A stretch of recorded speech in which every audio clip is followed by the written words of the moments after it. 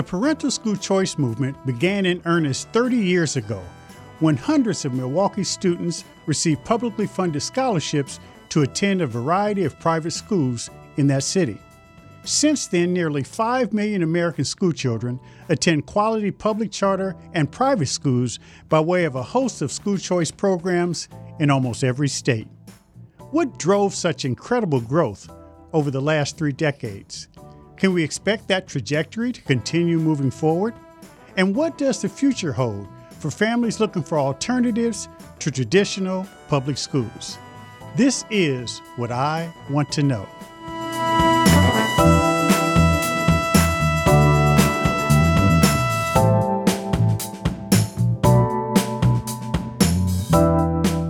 And today I'm joined by school choice pioneer, Dr. Howard Fuller, to find out.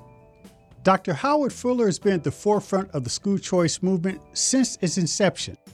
Throughout the 1970s and 80s, he was a tireless advocate for racial equality and expanded educational opportunity for all. As superintendent of the Milwaukee Public Schools, he worked to change the system from the inside. And for the last 25 years, he continued to lead the charge as founder of the Institute for the Transformation of Learning at Marquette University until his retirement in 2020. Dr. Fuller is with us today to discuss the past, present, and future of school choice. This is a legendary individual. You know how I feel about you. You've had a storied career, athlete, educator, activist, founder of the Black Alliance for Educational Options. Your whole life, Howard, has spoken to children. First, Kevin, let me begin by thanking you for having me on. You and I have been through a lot together, and I think people need to understand that. And we've come out on the other end as friends and comrades, and that means a lot to me. I want to go back to the beginning briefly. You grew up in Milwaukee.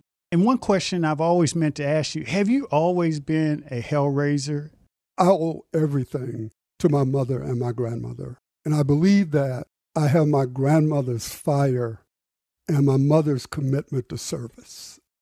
I think it's some combination of those two things. And I think what led me to want to do what I've ultimately done was, and you know this, when you're growing up and you don't have a lot, there are these individuals who reach out and help you. You know how Black people back during the so-called segregated period, they would identify young people that they thought had promise, right? And then they would pour everything that they had into those individuals. And that happened with me, with people like Mr. Scott, Mr. and Mrs. Gaines, Dr. Atkinson, who used to give me free medical care because we couldn't afford it. All of those people, man, poured something into me. So at some point, Kevin, it wasn't if I was going to go to college, because I tell this story about how my little grandson, 6 or 7 years ago, right? He was 5 years old. And I told him to do something. And he asked me why. And I was like, why? I didn't even know there was a word called why until I got grown. My mother and my grandmother had told me you go into college. So it wasn't a debate. It wasn't like, well, I don't know. And so once I got to college and I started thinking about all these people who had given back to me, then I realized that to those of us who much is given, much is required. And so that I knew that I had to come back in some way and give back in the ways that I had been so fortunate to have those people do the same for me. You ended up being superintendent of schools in your hometown. What was that like? What did that feel like? And I know that there was a lot of drudgery and grind with it, but how did that feel in terms of coming full circle based on what you just said? They had to change the state law in order for me to become the superintendent because I had never been a teacher or a principal. So they changed the state law in Wisconsin so that I could be hired. They really should have hired Deborah McGriff as the superintendent, but they didn't. And so the people in the community didn't want another person to come in from outside because Bob Peterkin and Debbie had come from Cambridge. And so when the issue again came up, about a new superintendent, a lot of people came to me and said, Howard, you should become the superintendent. And a lot of people also said, Howard, you should never be the superintendent. So it wasn't like everybody was in agreement, right? There was a lot of people who organized against me. But fortunately, A lot of people organized for me, and we were able to change the state law so that I could be hired to be the superintendent. And I think, Kevin, what I did was I went in there thinking that I could actually change the system, that I could actually really change it, not just move a few chairs around on the Titanic, but to really change it. I concluded that after all that I've tried to do and all of us have tried to do, education is not a systemic change lever for our people. What it is, it's a rescue mission, man, that we out there rescuing as many children as we can and hoping in that process that you're going to change the trajectory of their lives. And that maybe then it will change the trajectory of their families' lives and their communities' lives. But education by itself is not a lever for radical change to deal with the conditions that our people are in. Kevin, you know that so much stuff happens to a child before they ever walk into a building. And you would be a fool to say that none of that matters. And what's interesting about that, and I actually began thinking about that as a legislator when I was pushing, as you know, for parent choice, the voucher scholarships, charter schools. And when I would talk to families, even folks like Virginia Walton Ford and some of the parents working with her, parents who lived in public housing in my ward, school was just one of the things on the list. I mean, there was, I need to be able to feed my family, or I don't want to be evicted. And I'm struck by, you called it a rescue mission. And this is where I sometimes quote you, sometimes I don't, the Harriet Tubman, because people say to me all the time, traditionalists in education, I can't support parent choice because we're not saving all the kids. We got to fix the system so all kids get what they deserve. But when you have that wide disparity of the social challenges and day-to-day challenges that families have, it is like a rescue mission. And you talk about Harriet Tubman, why Frederick Douglass and Abraham Lincoln were trying to figure out the global issue of slavery, that she was taking one slave up north at a time. That has been your approach.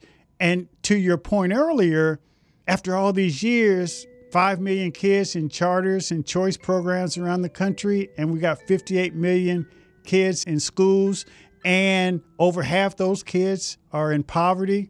How successful have we been? And the reality of it is that we have a responsibility to work to change the system, but at the same time, we have a deeper responsibility to rescue every child that we can. And Kevin, none of us know what rescuing that one child will mean not only to his or her life, but to all of us. So I want to make that point. This is an extremely difficult time. It's always been difficult for those of us who support parent choice, right, for different reasons. And I'm using the term parent choice because, even though I lost that argument years ago, I don't use school choice because I didn't get in this to give schools a choice. I got in this to give parents a choice. And so you and I have been in very, very difficult sets of circumstances, and we still are in a political sense. And here's what I mean by that. You and I have sat in rooms with individuals whose worldview we do not share. And one of the things that we've had to learn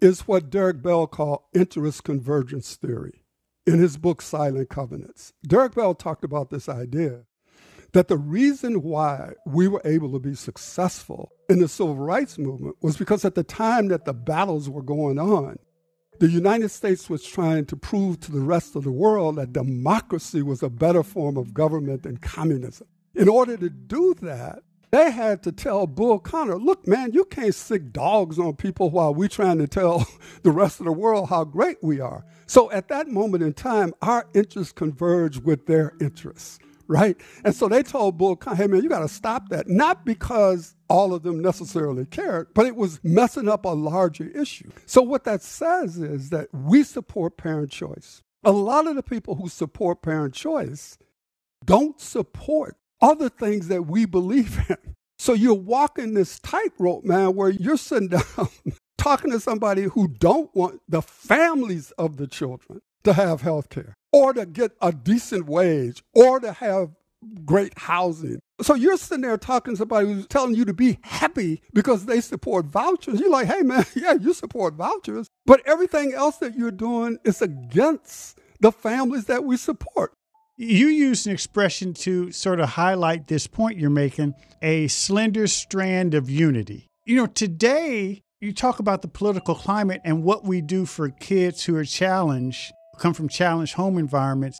Where can we find that slender strand of unity? And I will say that increasingly, because of the growing number of kids in poverty, the growing number of kids graduating from high school, not at grade level, 2/3, according to the U.S. Department of Education, are all high school graduates are not at grade level. While we've been focused on Black children, brown children, children of color, there's a growing number of white children who also aren't getting what they should get. Is there a way to find that same slender strand of unity to uplift things? Because I think that's ultimately the momentum that could contribute to changing the system.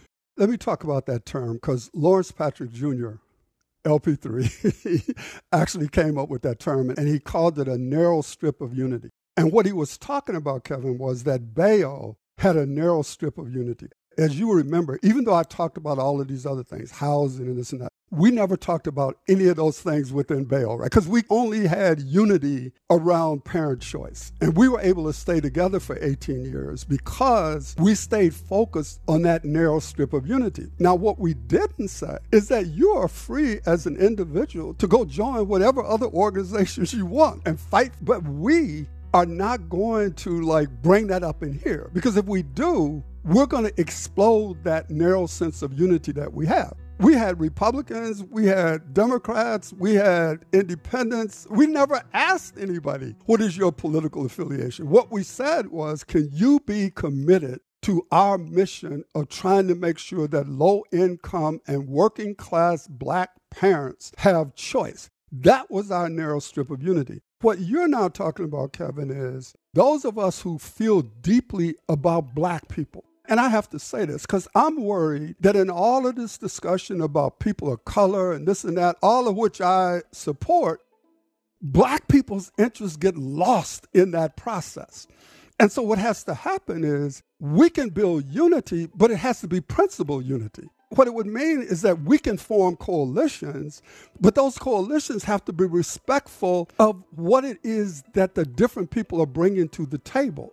Communication is important. It is so important. Oftentimes we find that we have more in common with some people than we believe, but the challenge in this polarized world, as you alluded to, is now the bad intentions are assumed. It's a given.